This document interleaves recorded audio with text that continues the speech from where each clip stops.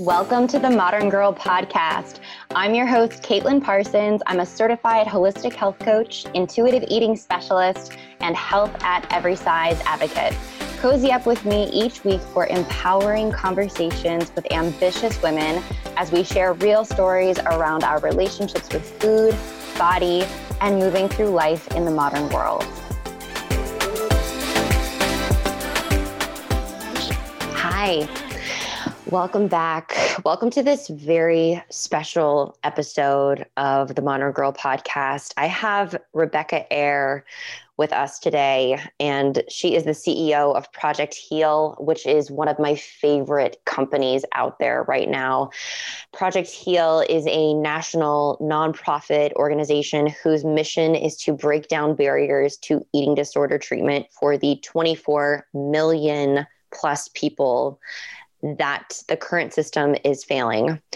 And we do talk about Project Heal in this conversation, but I was so grateful that Rebecca took the time to share her own story.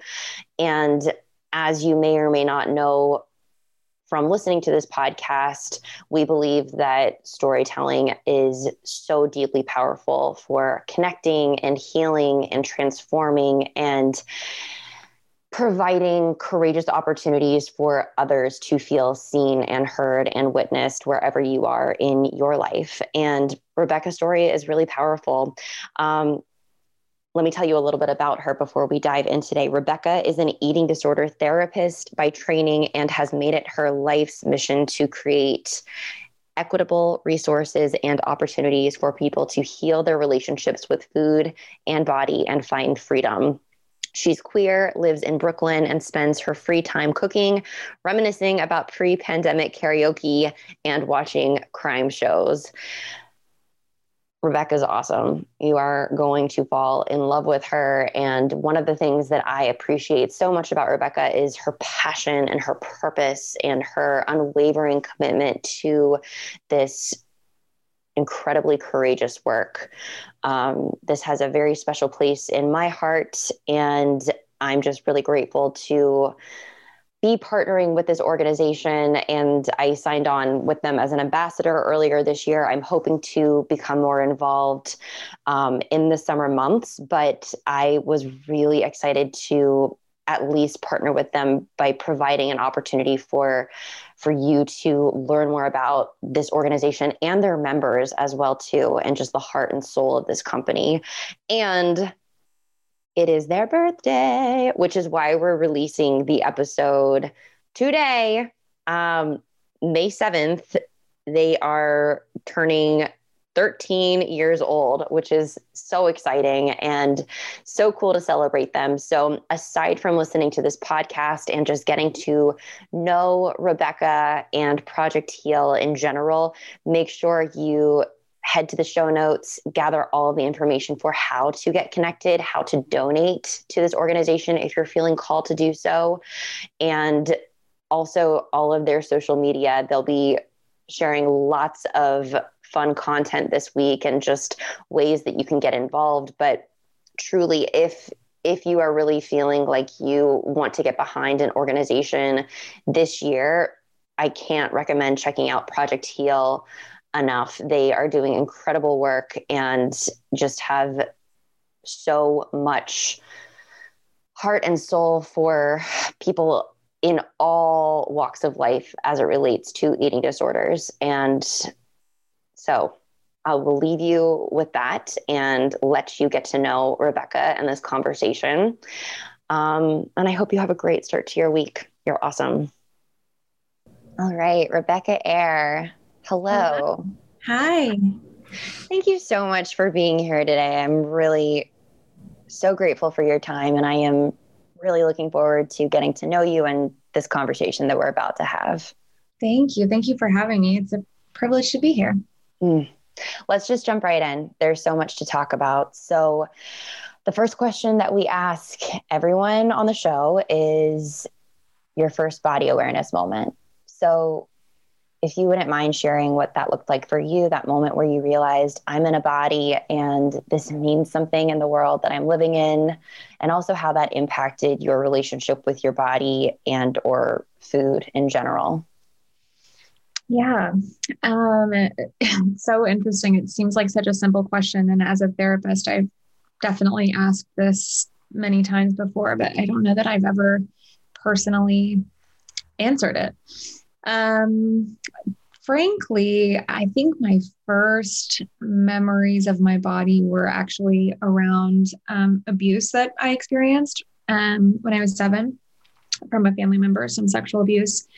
And so it was a very sort of confusing and obviously stressful experience. And I definitely feel like it is a disorienting experience to have your first body awareness experience be as a child and a sexual experience. And I think that has certainly been something I've had to work through and on for many, many years of my life. So that's the literal true answer. And I think definitely affects aspects of my relationship with my body for sure. The other thing that comes to my mind, though, has to do with body image. And I'm thinking about around a year later in 3rd grade, and I was 8 years old. I just remember becoming hyper self-conscious about various things, like, super self-conscious about my front teeth, which were really big and had a space between them, and really self-conscious about my index fingers, which I thought bent a weird way, and super self-conscious about the fact that my legs weren't shaved. And I, saw the hair on my legs, and other people seemed not to have as much leg hair as me. And I just remember trying to hide all of these things. Really it just consumed my brain to keep my hands hidden or to keep my, legs hidden, even, when I wished I was wearing shorts because it was super hot out or whatever else, might be. I think it's interesting that my first awareness of my body was so self-conscious and really preoccupied with what other people thought. It really wasn't necessarily that I thought that there was something wrong with me, as much as I was convinced other people were disgusted by me. And I don't remember exactly when I moved on from that. I do remember, eventually I started to shave my legs, or maybe other things became more important to me as the years passed. And it proved to be, I think, a pretty big waste of time to spend so much time being preoccupied with those things. And I mean, that's sort of a privileged thing to say because, I don't have body dysmorphia, right? I don't have a mental illness or diagnosis that actually makes it impossible for my brain to refocus on other things. So I was able to refocus on other things. And I just did. I moved along to probably popularity contests and avoiding homework and other things, dealing with stress at home. So in a lot of ways, I think whenever I speak with a patient who it does have body dysmorphia or who are so fixated and preoccupied on how they might be being perceived or fixated on specific body parts, I think I recall that experience and just imagine if that experience had never gone away, how exhausted I would be. And it's just a little window that I have into their experience, but certainly, at this point, that was over 20, 30 years ago. Mm-hmm. But yeah, I think that it's interesting to think about kind of self-awareness versus other awareness, and that journey of this is my psychology brain coming out, but the moment that occurs when we're around that age, right? 6, 7, or 8, where we suddenly become aware that other people exist, that they have a whole self and a whole brain and a whole perception of reality. And we're capable of being perceived by them. It's kind of when genuine empathy develops, and our capacity to conceptualize the internal world of someone else as being separate from ours. And it's interesting that like the first stage of that is about how they then perceive us. Anyway, fascinating stuff to me. It is to me as well too. I love the psychological development of just humans in general in terms of self-awareness and other awareness and all of those things. What was your relationship with food like growing up? Did this impact your relationship with your body at all, or just in general, what was it like? Yeah, that's such an interesting thing as well, because as an eating disorder therapist, and it's just been such a huge part of my life to talk about and to understand body image. I have always had a fairly intuitive relationship with food and a fairly manageable relationship with my body. And it has a lot to do with my privilege. So, my metabolism has always been high. I've always been able to eat whatever I want without having weight fluctuations. And like, I grew up without a lot of money, and we ate a lot of what many would call junk food now, but I think it's just more like processed food, like a lot of mac and cheese and fish sticks and Doritos and soda and fruit roll-ups and Twinkies and all of the things that are shelf stable for many years. And are also very, very delicious. So that's what I grew up on. And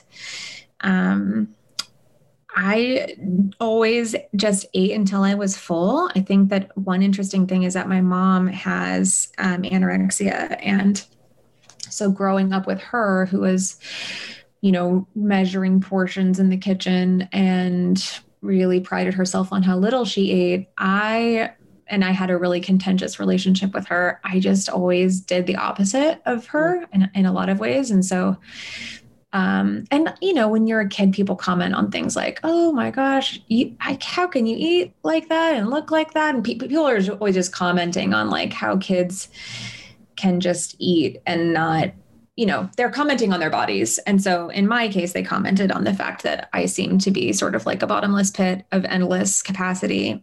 And I took that to heart, and it really built sort of an innate trust with my body that I could just eat what I wanted and not worry about anything.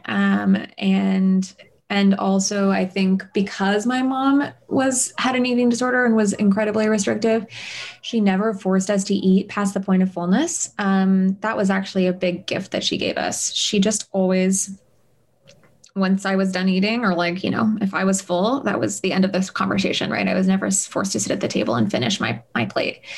And so I think there is something about like, so many parents basically teach their children to stop trusting their bodies, to not trust their body's cravings, to not trust their body's hunger or satiety cues, right? Like, this isn't the time to eat, or this is how much you need to eat. And if you don't finish this, then you don't get this. And there's like so many kind of outside cues of like what a kid should be putting in their bodies, and instead of listening. And I think for better or worse, and all of the things that I learned from my mom that were not helpful, I think it's really, really helpful that I never was forced to sort of ignore my body's cues. So what that meant is that if I was in the mood for, processed food, I ate it, and then I ate it until I was full, and then I stopped. If I was in the mood for something else, like, if it happened to be available, then I would eat that. And I don't know, it gave me a really relaxed relationship with food. I mean, I definitely went through periods in my adolescence of like, preoccupation and insecurity about whether I was pretty enough, whether I was thin enough, whether I was, developing at the right rate, or dressing the right way, or doing my hair the right way, or doing my makeup the right way, all of these like image obsessed kind of thoughts, and, wanting to be liked and believing very much that had to do with my appearance. And, again, I really fit the mold in so many ways. I was, a relatively cute, relatively thin white girl. And so I moved a lot when I was a kid, and I would go to a different school sometimes at least every year, if not every other year, for the majority of my childhood. And I would always end up kind of with the popular kids. by the nature of like fitting the mold, and being outgoing, and like how I looked definitely was part of it. And so I know all of this might be really obnoxious to hear, but there's something about all of this that it's like, it just didn't become the focal point of my identity development in terms of like being a problem area, right? Like I didn't struggle with weight fluctuations. I didn't struggle with being bullied or excluded. And I think those things were really incredibly lucky on my part. Because other than those things, right, I have a lot of predisposing factors to eating disorders. It runs in my family, multiple family members with eating disorders. I have trauma history. I have control issues. I have all of these things, but just sort of baseline, fitting the mold and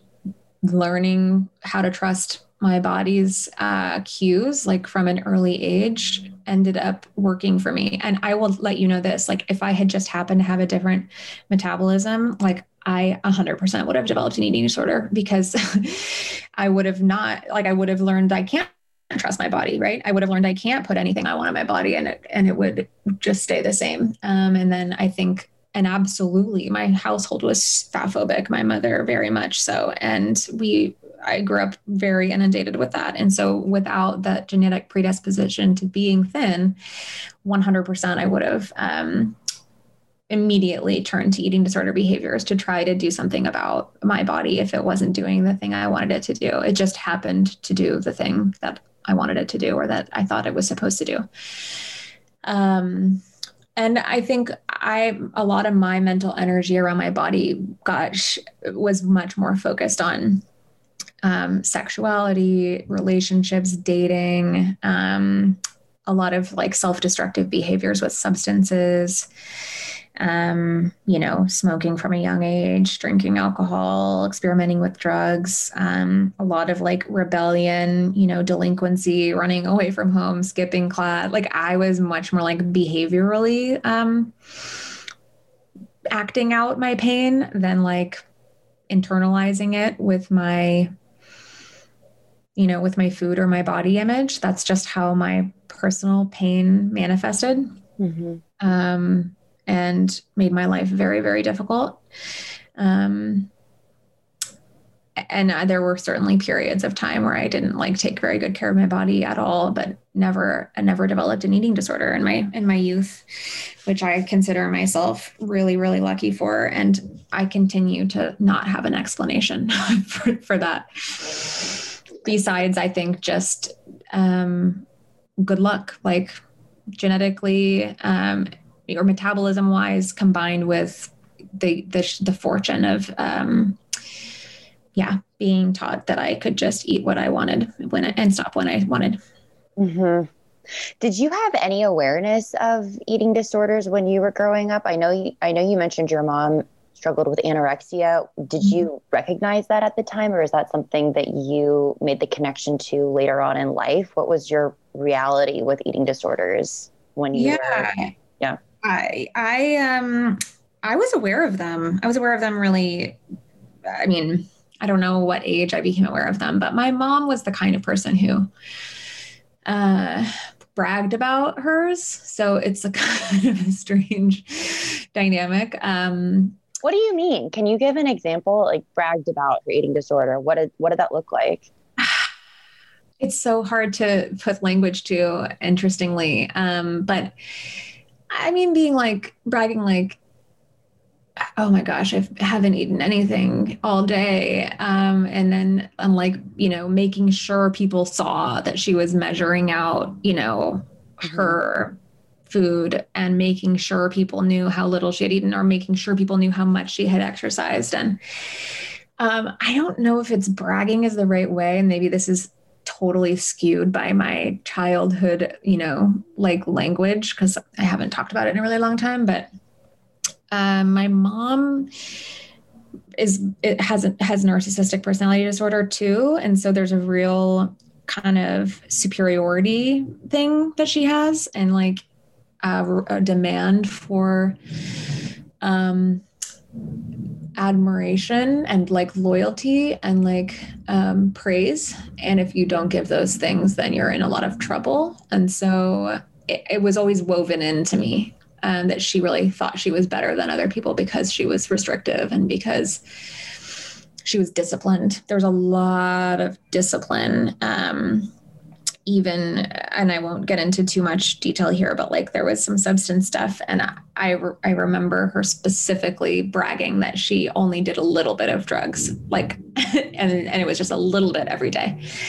Right. And so there's just like, I think most people who have struggled with anorexia know that the anorexic like mind, the anorexic voice in particular, there's a certain pride, there's a certain superiority that they're able to sort of master their humanity, their needs, their hunger, their body. And I think it's mixed with a million other things, but there's definitely this like sort of subtle thrum of pride to being able to conquer what they might perceive as like the weakness of hunger or the weakness of appetite. And so that was definitely what I grew up around. And I think because I sort of always was very precocious when I was younger, I always sort of saw through my mom in all the ways. And I just associated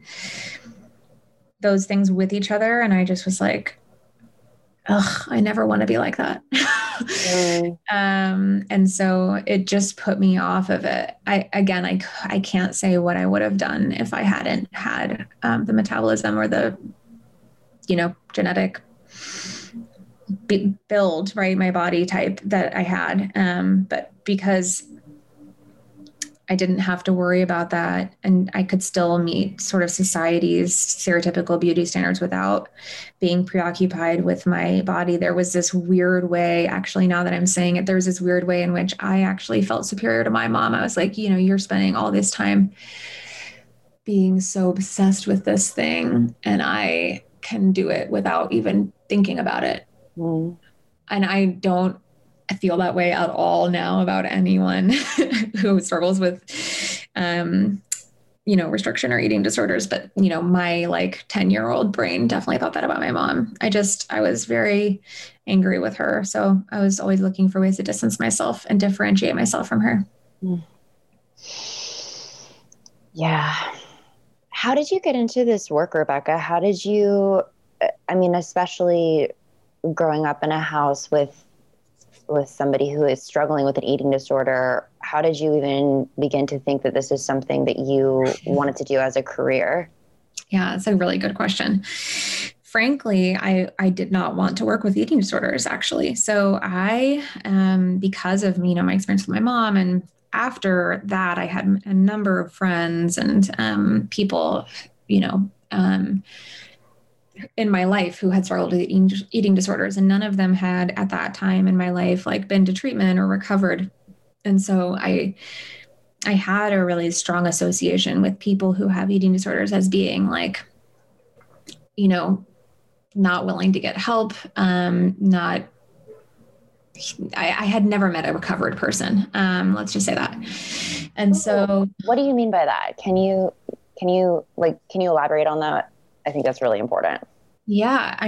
I had never met anyone who had an eating disorder who acknowledged they had a problem, sought help, got help, and then recovered, and then basically like repaired their relationship with food and ever talked about the idea of recovery. The idea of recovery had never occurred to me. Interesting. It just seemed like this thing that people struggled with, and it made them really, really hard to be close to. Yeah. And for that, and like, I have, as you might imagine from everything I've shared so far, I have some issues around my mom. So I was like, I just assumed I would be very, very triggered working with people with eating disorders. And I just didn't want to deal with it. So I was in grad school. We were in our second to final year. So I guess our middle year when we had to pick our internship for our final year. So we went to this fair, and there were all of these, therapy clinics and treatment centers and placements that, master's level therapists could go and get their clinical hours to, meet the requirements for graduation. So I went around and talked to all of these facilities and clinics and professionals and all of these things. And there was this eating disorder treatment center at the fair. And it was literally the last table I went to. And I circled around it, and I was like talking to everyone else but them. And I was just like, I really don't want to work at an eating disorder treatment center. And then I ended up talking to them very, very last thing. And I just said, you know what, I feel like this might be too close to home for me, but I'm curious about this. And I started asking questions, and we just started vibing. And what I realized in talking about eating disorders, clinically for the first time, was that I really understood them because I had been around them my whole life. And not just with my mom, but with, my sister and with friends I had. And I just intuitively knew that they were about more than food and more than body image. And I just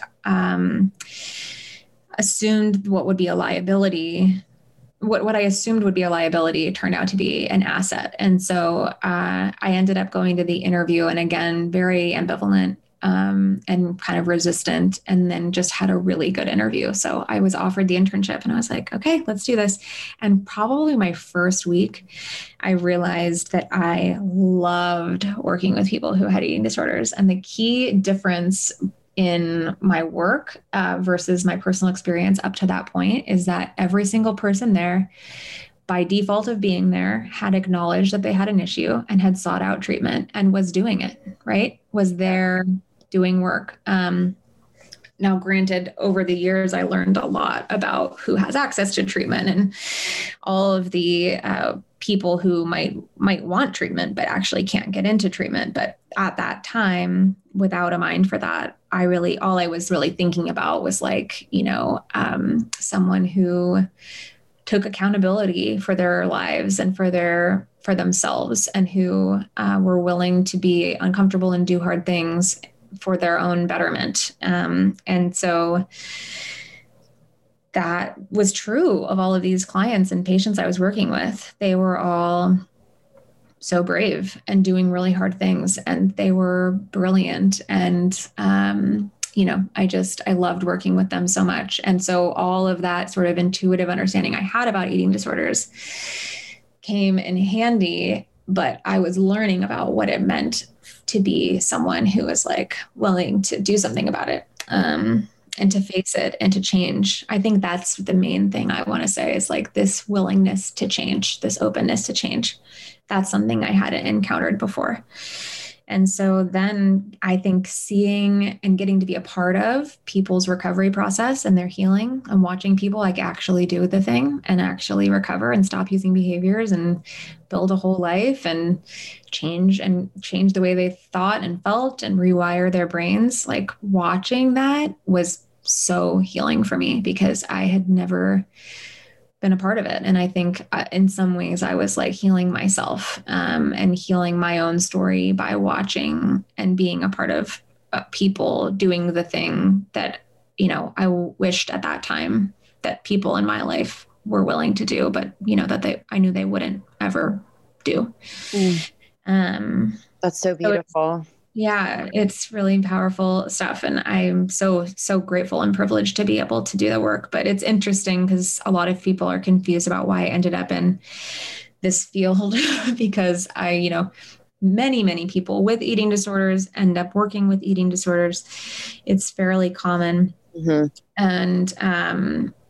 And people are confused when I say that I haven't. And it's even stranger that I'm so preoccupied with, dismantling diet culture and fat phobia when I haven't personally, experienced being in a large body or a higher weight body or a fat body. And so what do I know about it? Right. I think I lose credibility for a lot of people with eating disorders and a lot of people who have experienced fat phobia firsthand, or who have, really had to dismantle their own diet culture. I'm a weird person in that conversation, because they're kind of like, what are you doing here? Like, this isn't your story. And I think that's a really strange thing for people to sort of wrap their minds around, but it makes sense to me. Yeah. How have you navigated that? Just, would you call it, do you experience imposter syndrome with the idea of not having that personal lived experience? Do you feel like that's something that you've had to work through personally or professionally? Like, when did you begin making the connection of like, oh, I can't fully identify with what you're going through, and I'm also very passionate about doing this work, and the dissonance with that?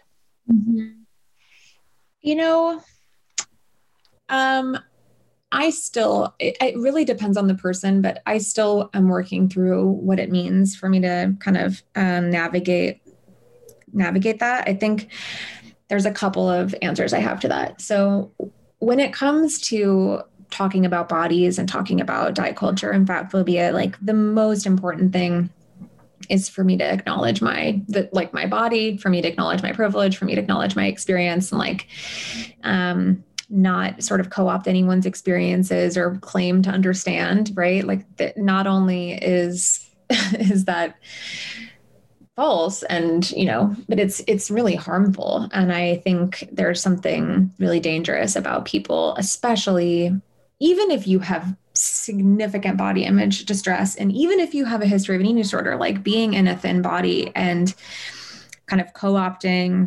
the body acceptance movement as though it's the same thing to be in a thin body and to hate your body, and to be in a fat body that's being systematically abused by society. Like, those are completely different categories, right? And I think that they get lumped together, and I think that's really harmful. So I think that in some ways, being outside of both of those experiences sort of helps me see how problematic it is to clump them together. And so in that way, I think it's a little bit of an asset. I think that I just name what I know and what I don't know, as often as possible. And I think never claiming experiences or knowledge, personal firsthand knowledge that I don't have, I think rings true for people. And I think, all of the clients I've ever worked with, no one has ever said like, you don't understand. You don't seem to understand eating disorders. Like, I don't know why, but I really do. I really, really do. And I understand that I haven't had, the full spectrum experience, but I have, I had a period in my late 20s where I ended up losing a significant amount of weight due to some stress. And I ended up having to like put myself on a meal plan and refeed myself and weight restore. And so, not that that's an eating disorder experience, but like, I have some of the physical experiences of that discomfort. I have some of the understanding of like the thought processes. I just hasn't ever met like diagnostic criteria. So I guess I would say like, I have a really deep understanding of disordered eating. And I think that because of how my brain works and the degree of empathy I have, like, and the willingness to acknowledge what I don't know, like, I think that people accept me in the club, so to speak, even though I, haven't been down that exact path. I think that it's really helpful to remember that like nobody's eating disorders experience is the same. And, anyone, even if they have lived experience, hasn't experienced all of the components. And there's so much variety in the eating disorder community in terms of, behavior presentation, underlying causes and all of these things, that it's sort of like comparison is not helpful. And in that way, I think that it works out. I don't know how to describe it. I think that also the last thing I will say about like, what it means for me to be in the really, really passionate about being anti-diet culture and being that positive. I think a big part of why I understand that diet culture is BS, and why I understand that that like our society is fat phobic, like actually has to do with the fact that I'm in the body that I am and that I have not done anything to deserve it. Mm-hmm. So there's something about like, you know, I remember once I was at a work in a work setting, and there was like a weight loss competition for quote unquote health and wellness. And like I won something and I didn't do anything. Like I just won because I was already thin, and I like, you know, ate macaroni and cheese every single day, and who cared? You know, I just like, and that to me, like just is a really silly little example of like, I have a really deep understanding in my body and in my life that like whether I'm healthy or not has really nothing to do with how I look. People assume I'm healthy, even though I may or may not be, because I am thin. And like, I don't exercise, I don't drink enough water, I smoked cigarettes for years. And that whole time, nobody ever questioned whether I was healthy because of how I looked. Mm-hmm. And there's something about how, and people assumed that I had an eating disorder, and people assumed a lot of things about me based on my appearance. And most of it wasn't true. And I think what that revealed to me, because I wasn't actually struggling with these things so often, is that it's like a real crapshoot. Like the way, and then working with so many clients where it's like, some of these folks were eating like a quarter as much as I do, right? Like a fraction of what I do. And they were in bodies, you know, much, much larger than mine. And they were experiencing societal shame and, you know, discrimination. And they were spending all of their life and their energy and their, you know, mental health to try to be in a body like mine, right? That I didn't do a single thing to get. And to me, it reveals to me how basically what you put in, like what you are doing with your food, and, you know, how much energy you spend on it and all of these things, like it very rarely is a direct correlation to your appearance. And for that reason, it just reveals to me how much our like healthism and the biases we have about size having a correlation to health are just completely manufactured, and they're not based in science. And I just feel like my lived experience is evidence of that in the inverse. Mm-hmm. If that makes any sense. It does. Yeah. And I also just want to echo what you're saying. And, you know, I think that there is so much power in being a professional in this space who doesn't have a personal lived experience with an eating disorder, but you also have the environmental experience of watching your family members go through this and close friends. And also, you know, there's something really powerful in just that observation and what you can bring to your expertise from just having that awareness compounded with your education and your empathy and your passion for this work, that I think just it sounds like it makes you a very just informed person to work with in this area, an expert, if you will. So I really appreciate that about you. And I also can understand, like, I think there's always that level of, especially in the intuitive eating disorder, you know, this whole space, it almost is like you have to be indoctrinated into it by going through it yourself. And I just think that there's more room for people who have never personally gone through an experience like that, to, like yourself, like, who can show up and share more powerfully. You bring a different viewpoint, which I think is so powerful in this work.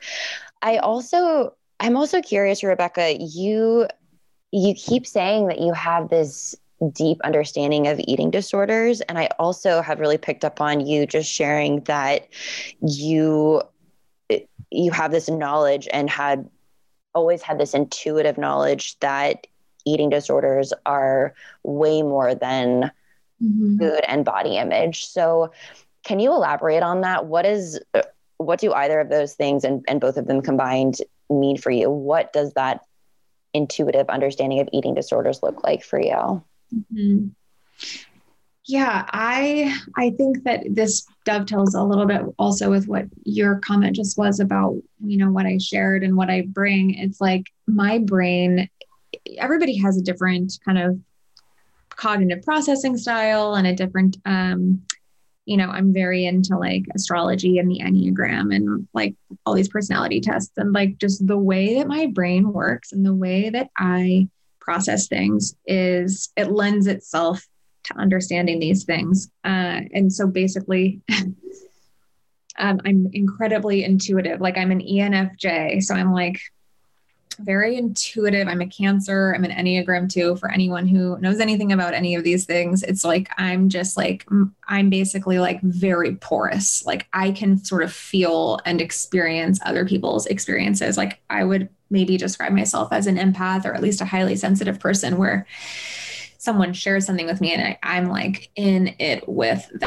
them in a way that really like transports me in many ways into their experience. And then I also have this brain that sort of conceptualizes things in as connected and as interconnected. And I can sort of apply patterns that I see across like conversations. Like if I see like that what is a good example? Like, basically like if there's a law of like how a human being thinks that applies in like the workplace, then I can see how that might show up in parenting or how that might show up in a dating relationship. Like I can just see how a person's like way of being shows up metaphorically in a lot of other areas. So I see all of these things as like very, very related. I see eating disorders as actually being like really complex. Well, first of all, they're genetic and brain disorders in many cases, but in terms of like the formation of an eating disorder, I see it very much as like an expression of something for which a person does not have words for yet. I see it as a way of coping with the unbearable experiences that they have in their bodies. I see it as in many ways like a metaphor for their relationship to desire in general, and to their vulnerability as a human being in general. And I think that, the same extremes of what a person might do with food, another person might do with money, or they might do with sex, or they might do with gambling, or they might do with any number of other things. And I'm not saying that they're all exactly the same. What I'm saying is that, of all of the ways in which humans cope with what it means to be alive and how unbearable that can feel at times. And we find ways to escape our painful experiences, and we find ways to cope with our distress. And in many ways, eating disorders are the one that makes the most sense because food is so essential to the human experience. It's our first experience with connection with our, primary caregiver right when we're born, right? We learn to eat at the same time as we have our first sort of physical contact with another person, and our dependence on them for our livelihood becomes, I think, really hardwired into our psyches, like before we even have language. And when you think about, as a therapist, I think about attachment all the time. And I think about early childhood relationships and how those shape our style of relating to ourselves and to others and to the world for our entire lives. Like food is a very obvious way. Food and body, right? These are so visceral. They're, you can't be abstinent. You have to engage with these things. They carry so much meaning. They carry so much pleasure. They carry so much pain. They're just so ripe for so much, I think, metaphor. And so in so many ways, I see people with eating disorders on a certain level as being like really, really sophisticated storytellers, where like, of course, unconsciously or subconsciously, they're not doing this like to be artists. they're in a lot of pain. But I see like normally what we get to about what their behaviors are accomplishing for them and like what their real needs are underneath their behaviors are usually like incredibly complicated and quite beautiful ways of expressing in a very kind of primal way something complicated that they don't yet kind of fully understand. And that's what I think eating disorder treatment can be a real asset for, is like helping people put language to the unspeakable and to the thing that they haven't been able to say even to themselves yet, and to help them find replacement behaviors that like provide some of the same benefits of the eating disorder behaviors without any of the risk or any of the harm, and like acknowledging the gifts that the eating disorder gave them. And all of these things to me feel like it's like my understanding of how human beings are and how human beings, you know, think, how they feel, how they change, and how they relate. Like the eating disorder experience like fits in that in a way that like just sort of clicks for me and makes sense to me. And I hope that answers your question, but it's something I'm very like passionate about. And I think that it's also, and one more thing to go back to what you said before, where I'm like, I think that just as much as people sort of tend to really like respond and resonate with somebody who has lived experience themselves of, you know, having had an eating disorder. I think that sometimes people who have lived experience in that they have themselves had an eating disorder could be harmful in like assuming that other people's eating disorders experiences are the same as theirs. And I think that is where like just having lived experience without really understanding completely different experiences than yours, like is, you know, a liability as well. And so to me, it's like, whether you have lived experience yourself or whether your lived experience is having, you know, been with around other people who have had it or whatever else, like you have to be able to have an imagination for what a different kind of bodily experience is, for what a different kind of for what someone who you don't actually have anything in common with, right? What their experience might be. Because otherwise, you know, you're like, just sort of copy and paste, apply all, and it's not accurate or considerate. And, you know, eating disorders are so unique. The difference between someone who, you know, has autism spectrum disorder and has ARFID and, you know, has, you know, is a male and who is, you know, a twin, right? Like that eating disorder experience, and like a, you know, 45-year-old queer Black woman who's living in a food desert and struggling with bulimia it's just like, how could you say, oh, well, I had anorexia, so I understand both of those? Like they're not the same as yours. So it's like, you have to develop, I think, a really rich imagination for what eating disorders actually are about and what they mean before you could reasonably bring your lived experience to bear on anyone else's.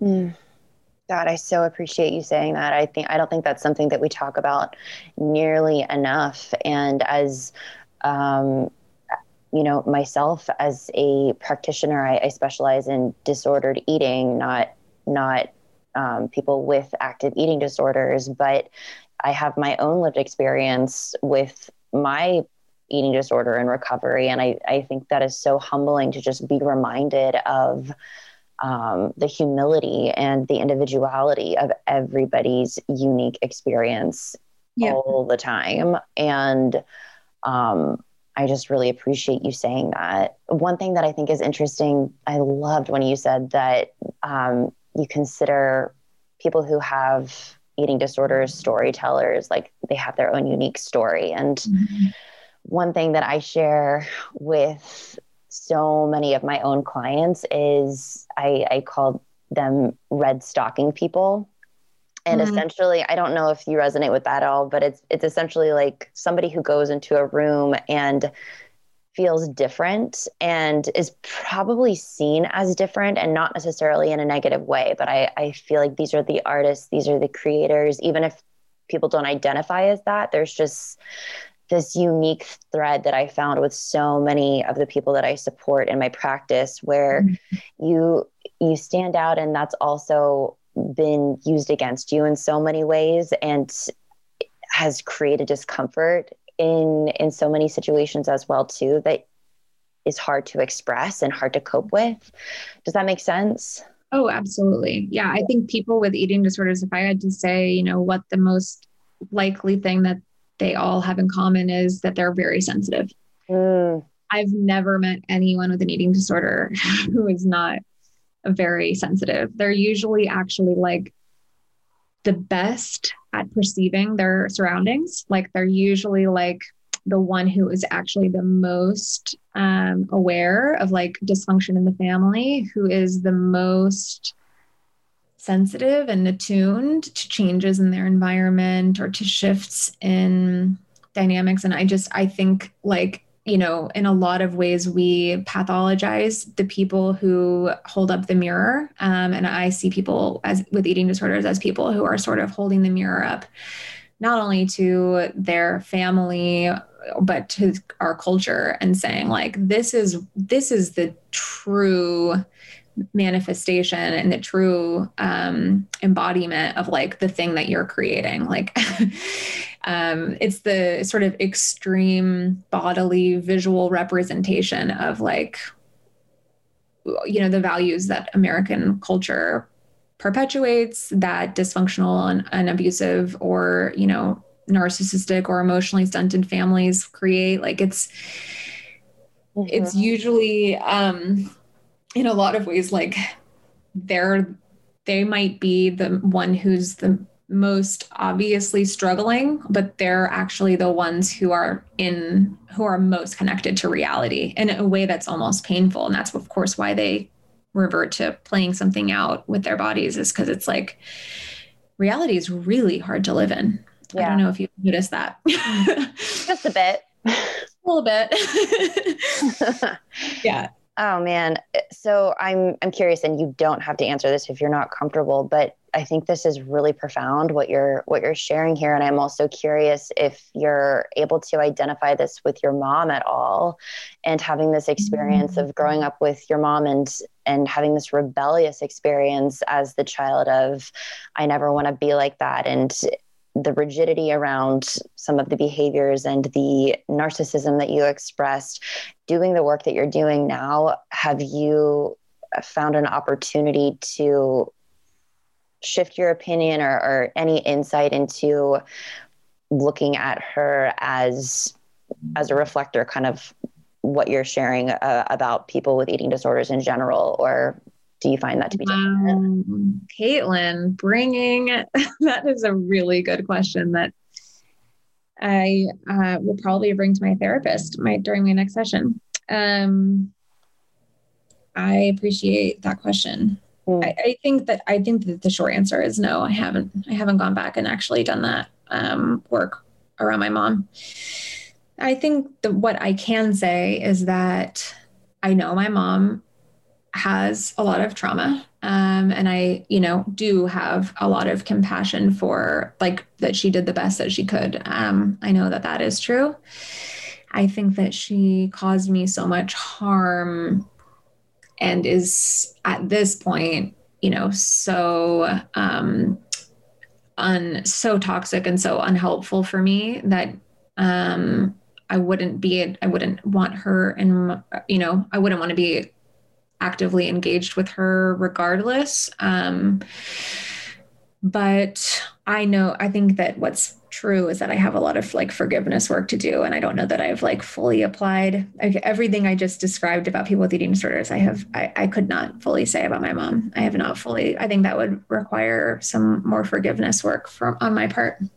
Well, I appreciate you sharing that. And I also want to just acknowledge your humanness in sharing that. And these wounds are so deep, and it does, you know, even knowing all of the things as professionals, I feel like sometimes it gets exhausting, and that comparison, that self-comparison of, oh, I should be able to do this in my own life. And the reality is you're human, having your own experience and your own journey. And so I just appreciate your vulnerability with this whole conversation.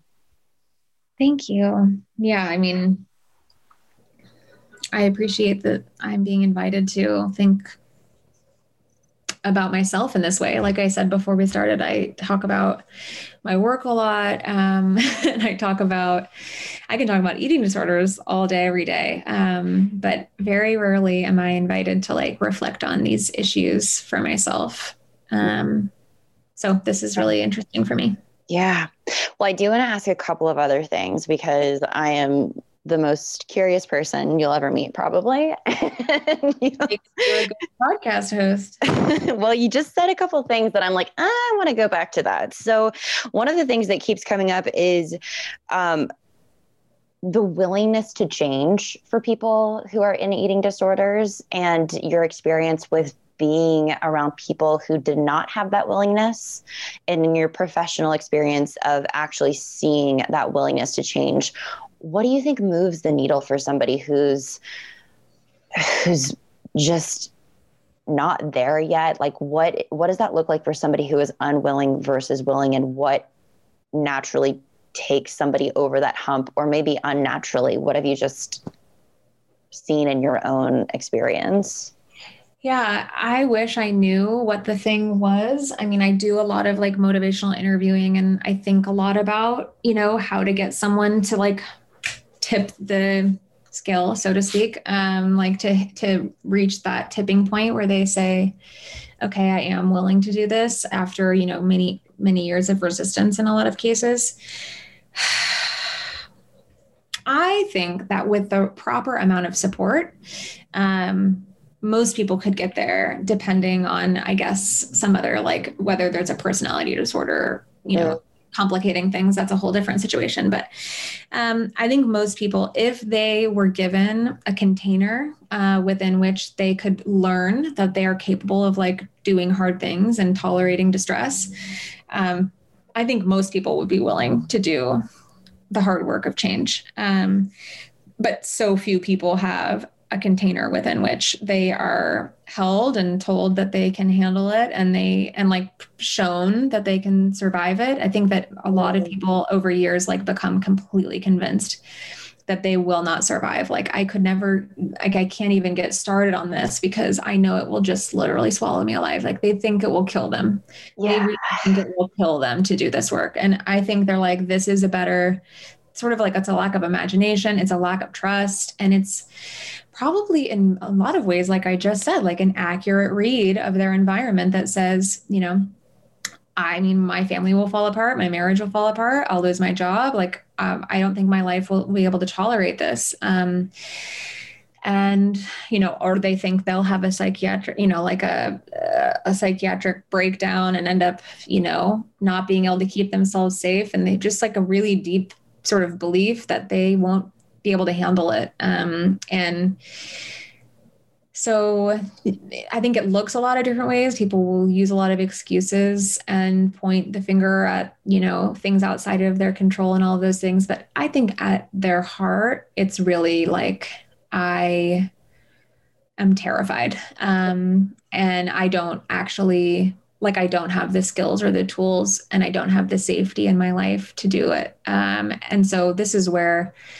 having an amazing support system, having really good therapy changes everything, is that you learn. And in your case, if you're doing, work with people in similar situations, it's like you probably provide a lot of safety for people to like test the water, to dip their toe in and go, did I survive that? Is everything okay? Okay, I guess I can tolerate a little bit. Let me put my whole foot in, right? And it's like gradually learning like, oh, I can actually tell the story of the worst thing that ever happened to me. And then I can like breathe, and then I can actually sleep that night. And like, my worst nightmare is not true. But that takes something that many people, don't get. What if they have harmful, families of origin, if they have harmful, partnerships, if they have toxic friendships, if they have, no good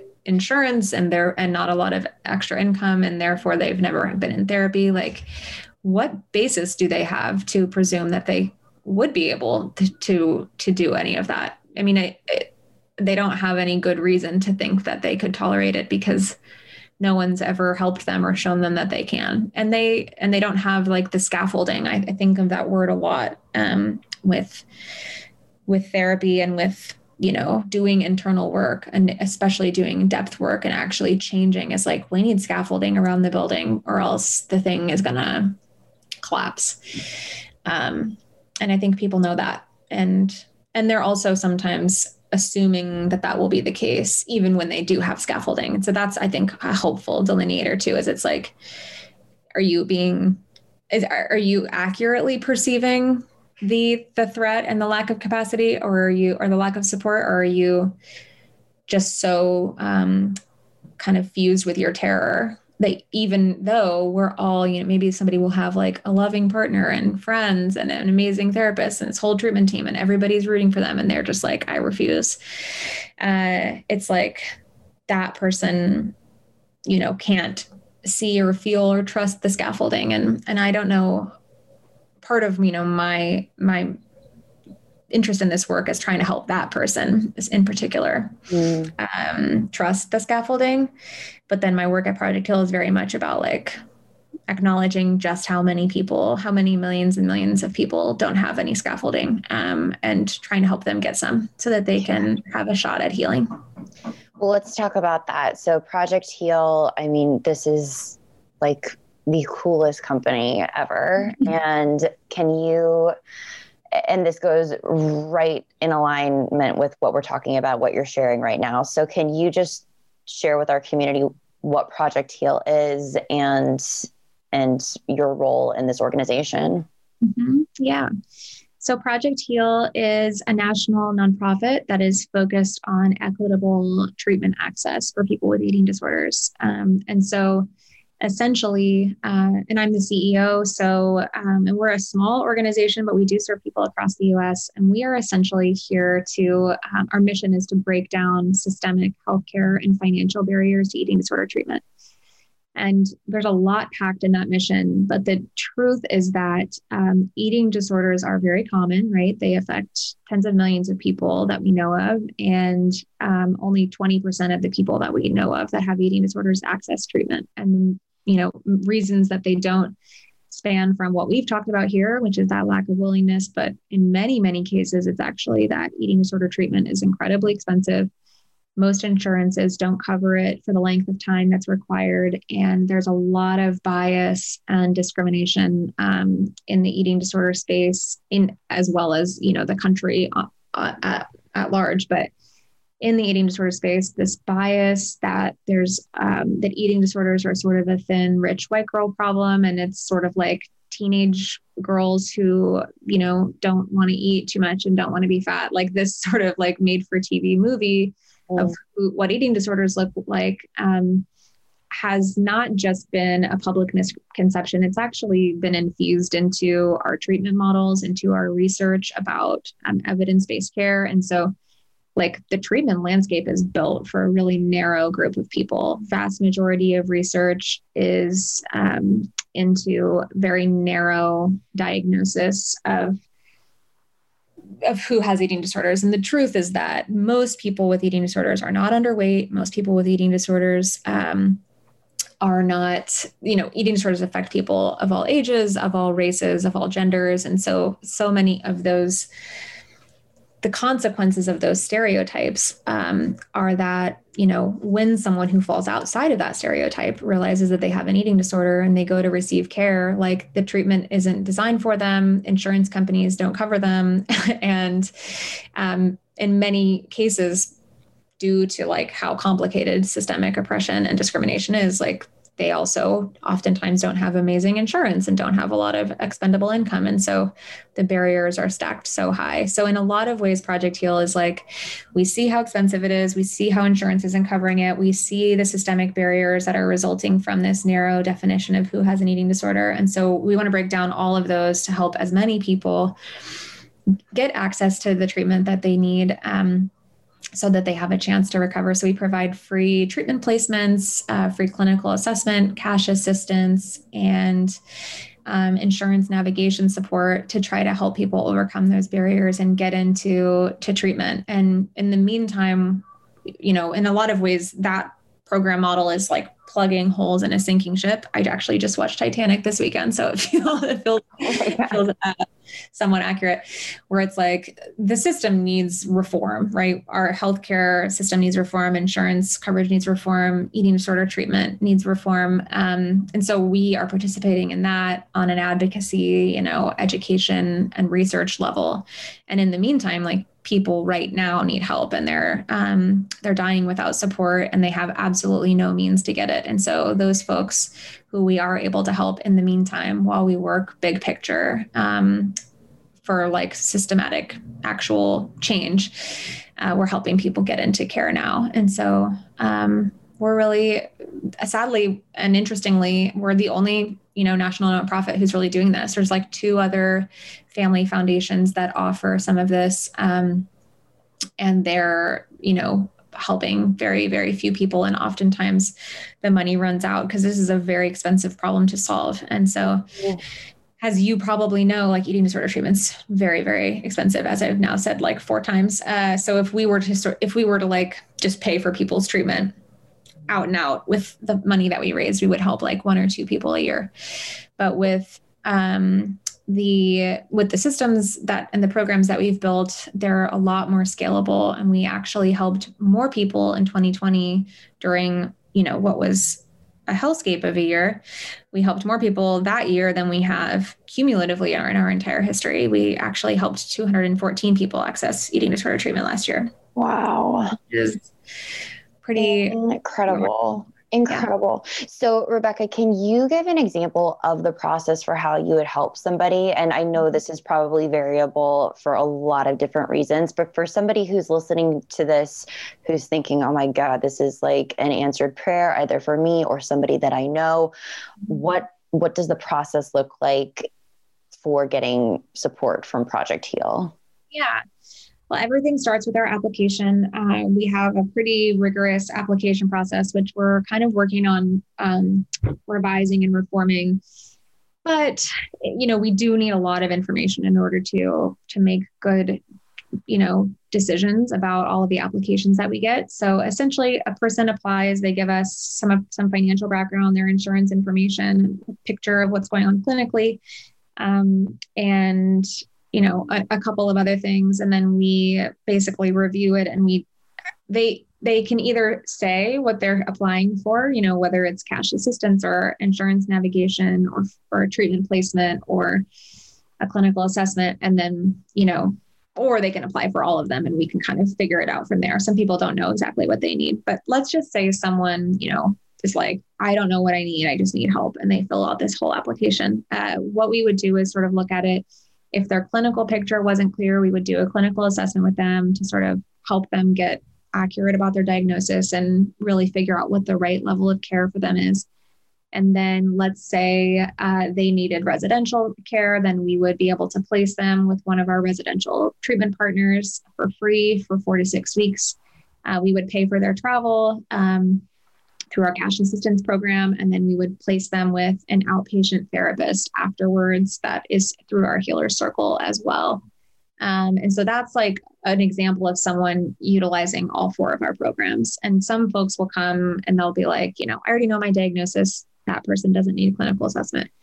They want treatment with a specific provider. They don't need cash assistance because they, don't need travel support or whatever else. I think what people want, kind of what people need varies, but the insurance navigation program is kind of the most amazing thing that we do, because we actually just get on the phone with people's insurance and fight for them to get the coverage that they're entitled to legally, but are often denied. And we help them apply for single case agreements, which basically is like an exception. And insurance companies do these things, but you have to know the right language, and you need to be able to speak their language in order to get them to do the things that they might, be trained to say no to automatically. So yeah, we were able to help connect people through their insurance with our insurance navigation specialists to $800,000 worth of eating disorder treatment last year. Wow. That is incredible. Yeah. Incredible. And this is like treatment that they had been denied previously. Oh my God. Yeah. How do you get funding? Or I know that you have an opportunity for everybody who's listening who wants to participate in this mission. There's a button to donate, so you can obviously give cash contributions. But do you partner with facilities? Do you partner with therapists who offer services pro bono? Do you do outreach for like financial donations from large organizations? What's like an example of just how you facilitated the growth of your company? Yeah, I mean, all of the above is the answer. So Cool. we have incredible treatment partners who treat our patients pro bono in exchange for, cause marketing benefits and, referral generation. And just, I think we help vet, right? A lot of times outpatient therapists or dietitians are willing to treat people who are in financial need, but have no way to verify, whether that person is like the most in need. Sure. We are able to through our, application review process.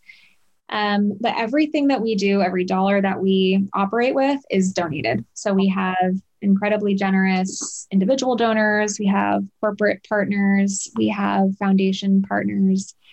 And we have just amazing,